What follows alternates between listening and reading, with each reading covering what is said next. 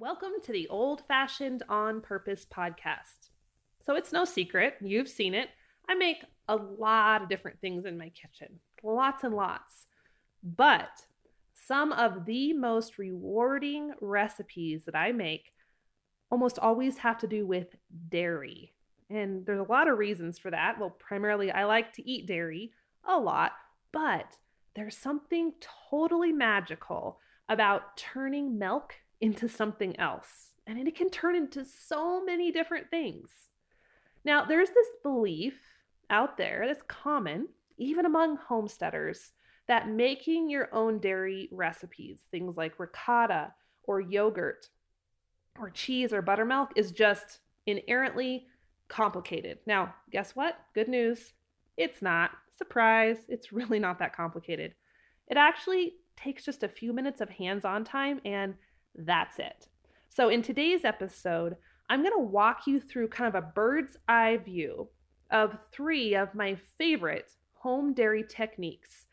And I dare you to not want to try these as soon as you're done listening.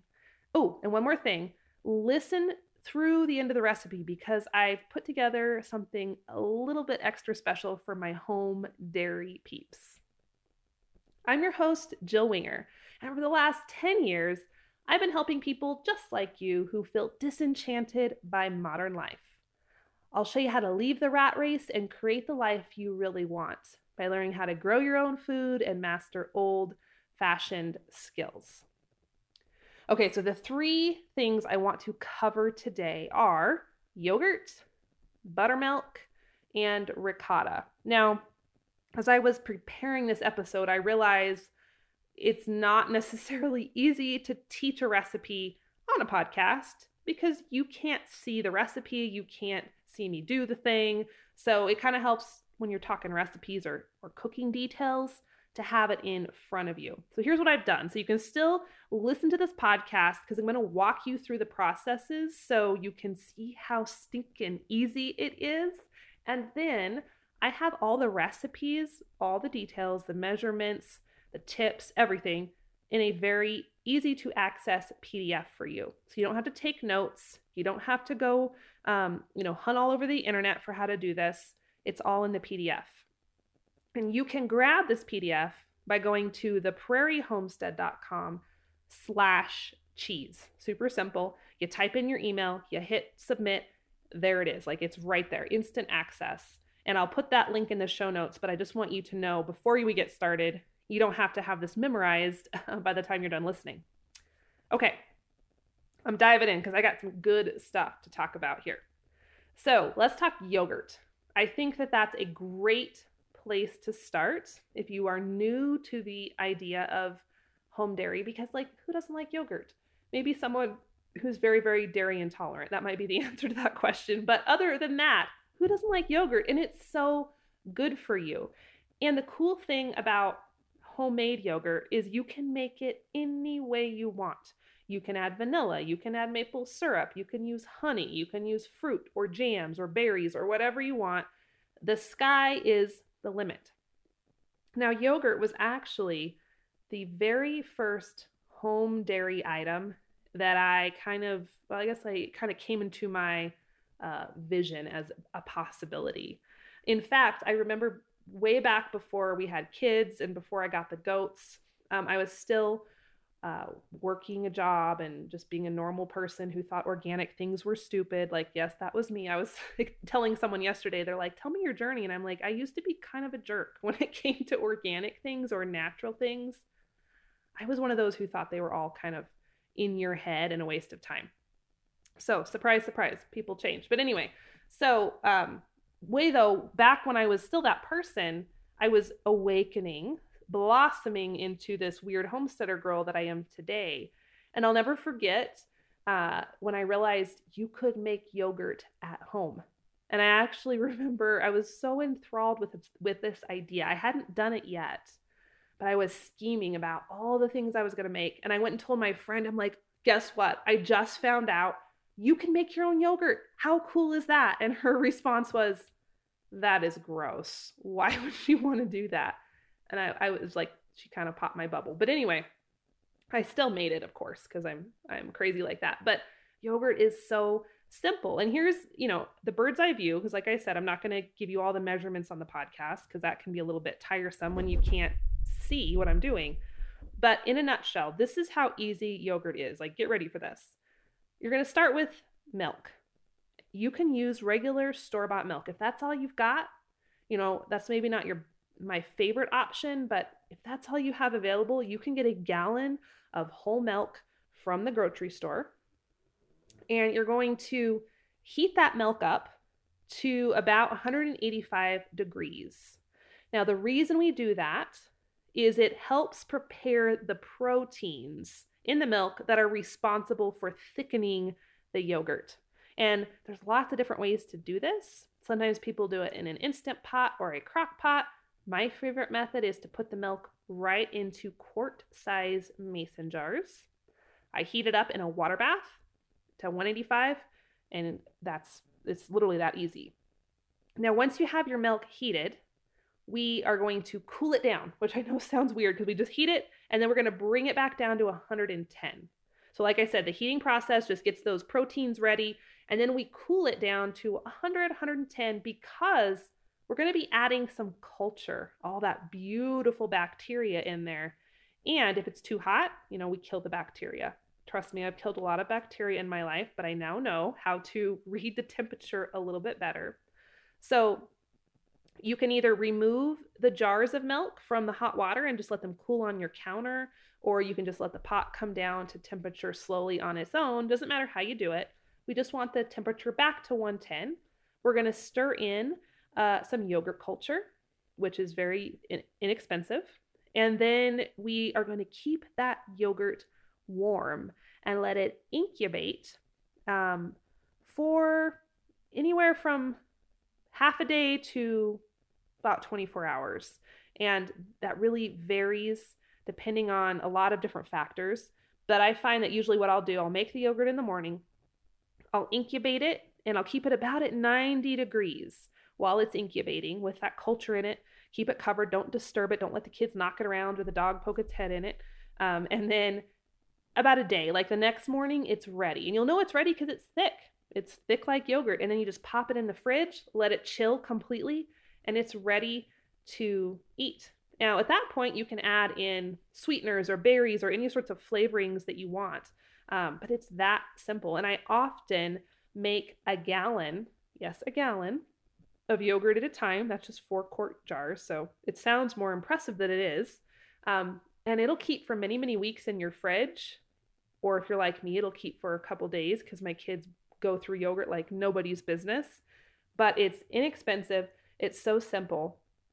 And anyone can do this. You don't have to have a milk cow. You don't have to have a friend with a milk cow. You can totally do this at home, and you'll miss out on a lot of the junk they put into your typical store-bought yogurts. So pretty cool, right? You can definitely literally go do this like right away. You don't have to wait to do this. It's something you can try immediately. Okay, so that was number 1. Number 2, buttermilk. Buttermilk is magical. Now, I didn't realize this at first. Like, for the longest time, I thought buttermilk was just the byproduct of making butter. And that's not necessarily inaccurate, but there's actually 2 kinds of buttermilk. There's old-fashioned buttermilk, which is indeed a byproduct of butter making, and it has some good uses. You can use it to make breads or mix it into your pancake batter. It's still usable. But my favorite type of buttermilk, and I do have a favorite, of course, is cultured buttermilk. Cultured buttermilk has all that good bacteria. It's kind of like yogurt, but a little bit runnier, a little bit of a different tang. And when you're making things like buttermilk biscuits or buttermilk pancakes, or you're marinating a chicken in buttermilk, like, oh my word, if you've never done that, you got to try it. Cultured buttermilk is the one you want to use. Okay, a little side note here. I don't know if any of you watch Lonesome Dove. If you do, you'll have to let me know because it's one of our favorite movies here. I don't believe it's in the first Lonesome Dove, but they made like 1 million sequels. Nothing as good as the first one, of course, but the sequels are still pretty good. And there's one of those sequels that Gus is in Clara's house, I think, and he asked for a cup of buttermilk, and he's like reminiscing about buttermilk. And when I first watched that, it was a long time ago, and I thought, yuck, why are you drinking buttermilk? Like sour and it's thick and like gross. And then once I started making my own cultured buttermilk, I totally get it. Like it has the most incredible scent. When you get it done culturing and you put it in the fridge, it's rich and tangy and it just kind of makes you salivate. And it's really good for you, right? It's cultured, it's good for your gut. So anyway, total off topic rabbit trail there, but if you're a Lonesome Dove fan, buttermilk is a thing. It's cool. So bird's eye view on how to make buttermilk. It's actually even easier than yogurt. You grab some milk. You just want to use whole milk. I do suggest you avoid UHT or ultra heat treated milk because that can do funky things. That one's been cooked to the point of oblivion, so it makes your homemade dairy products act weird. But just regular old whole milk will work. You could use raw if you like. And then you're going to get a packet of buttermilk starter culture, or if you have other types of cultures, you can use an 1/8 teaspoon of mesophilic starter culture. And that sounds like a crazy word. It's not that crazy once you kind of get into cheese making or dairy making, and you'll get used to the lingo. But you either use buttermilk culture or mesophilic culture. It's this easy. Get ready for this. You put the milk, about 4 cups, in a quart jar. You stir in the culture. You cover it with a towel and a rubber band, let it breathe a little bit, and you stick it on your counter for 12 to 24 hours. And by then it should be thickened. And it will have this incredible aroma. You pop it in the fridge and you can use it for anything your heart desires. It'll last a good couple of weeks in the fridge because it's cultured, so it keeps that from going bad. So easy. And like I said, if you've never tried it, like the cultured buttermilk that you buy in the store, it has a lot of thickeners and stuff, and this one doesn't. It's just thickened just by the action of the bacteria doing its thing and culturing the milk. So it is pretty awesome. Now, little note, if you try this and you've noticed that after 24 hours, your buttermilk is still very runny, like regular milk, and you're like, well, what just happened? A couple things could be happening. Number one, you could have used a bad culture. Maybe it was dead or inactive. Or it could need to culture a little bit longer. Or if your kitchen is super cold, which mine often is in the winter, we have a wood stove. It doesn't have, super even heat. If my kitchen's really cold, it'll take a little bit longer. So you might need to leave it on the counter for a bit more time, but it's usually pretty hard to mess it up. It's a very simple technique. So that's number 2 on your gotta try it list. Okay, now number 3 is ricotta. Ricotta cheese. This is a cheese, right? You can tell people I'm making cheese. It's a simple cheese. It's a crazy, easy cheese. Ricotta is magical in lasagna or any sort of pasta dish. Now, I don't know about you. I actually grew up with cottage cheese in my lasagna. That's how my mom always did it. That's how a lot of people I know do it still, is we just use cottage cheese.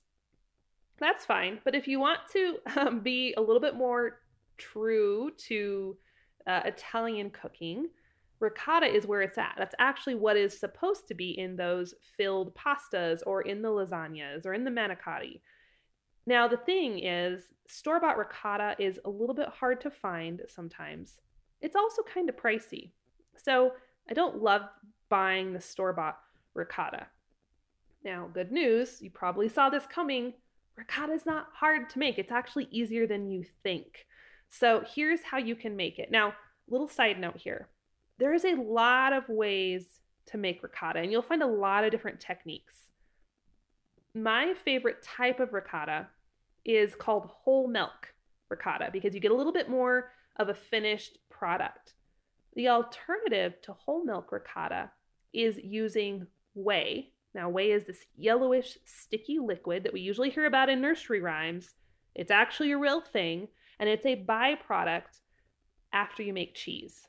So sometimes if you're making cheese, like mozzarella or cheddar, You get done with the curds are off doing their thing. You have this pot of yellow whey.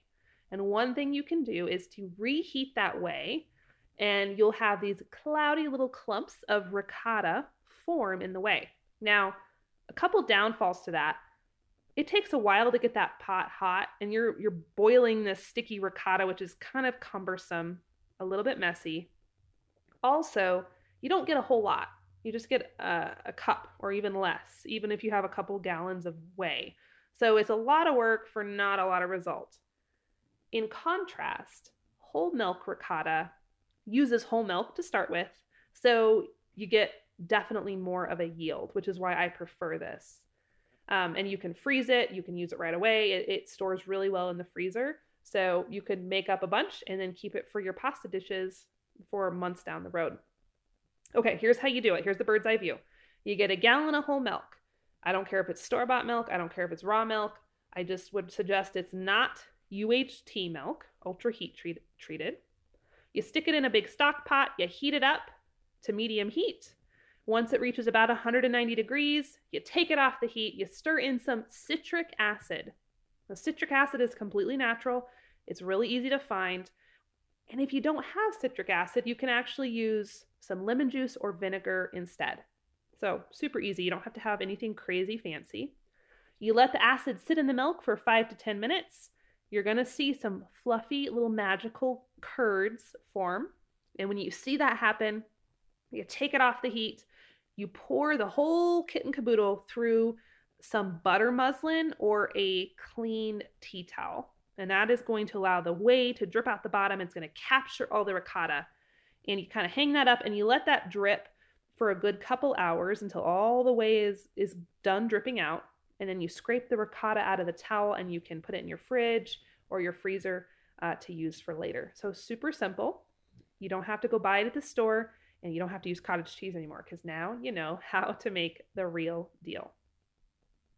So those are my 3 recipes I think you could easily make this week or next week. So I'm going to challenge you to pick one, give it a try. If you've been on the fence about home dairy or you're thinking you have to wait till you get a goat or a cow to make this happen, you don't. You can absolutely start now. Your family will love you for it. And it's really, really rewarding to learn how to take this simple ingredient that is milk and turn it into all sorts of amazing things. Now, as you saw, it does not take a whole lot of special equipment to do this at all. You just need a few cultures. And to make that as easy as possible for you, because I know firsthand they're not always easy to find locally, I partnered up with my favorite cheese making supply company. It's called New England Cheese Making Supply, and we put everything into a little package for you at a discount. And this is just for Prairie Homestead readers. In this package, you're going to get what you need to make the ricotta, the yogurt, and the buttermilk. It's very inexpensive. If you want to check out this package and also get the recipes that I promised today, go over to the prairiehomestead.com/cheese. You get the recipes, the information on the little kit, and of course, a discount code because I wanted to make it even easier for you.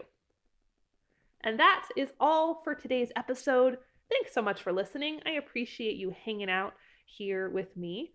If you found this episode useful, I would appreciate it so much if you drop a quick review over on your favorite podcast player, just so other people can find us and bring homesteading into their lives.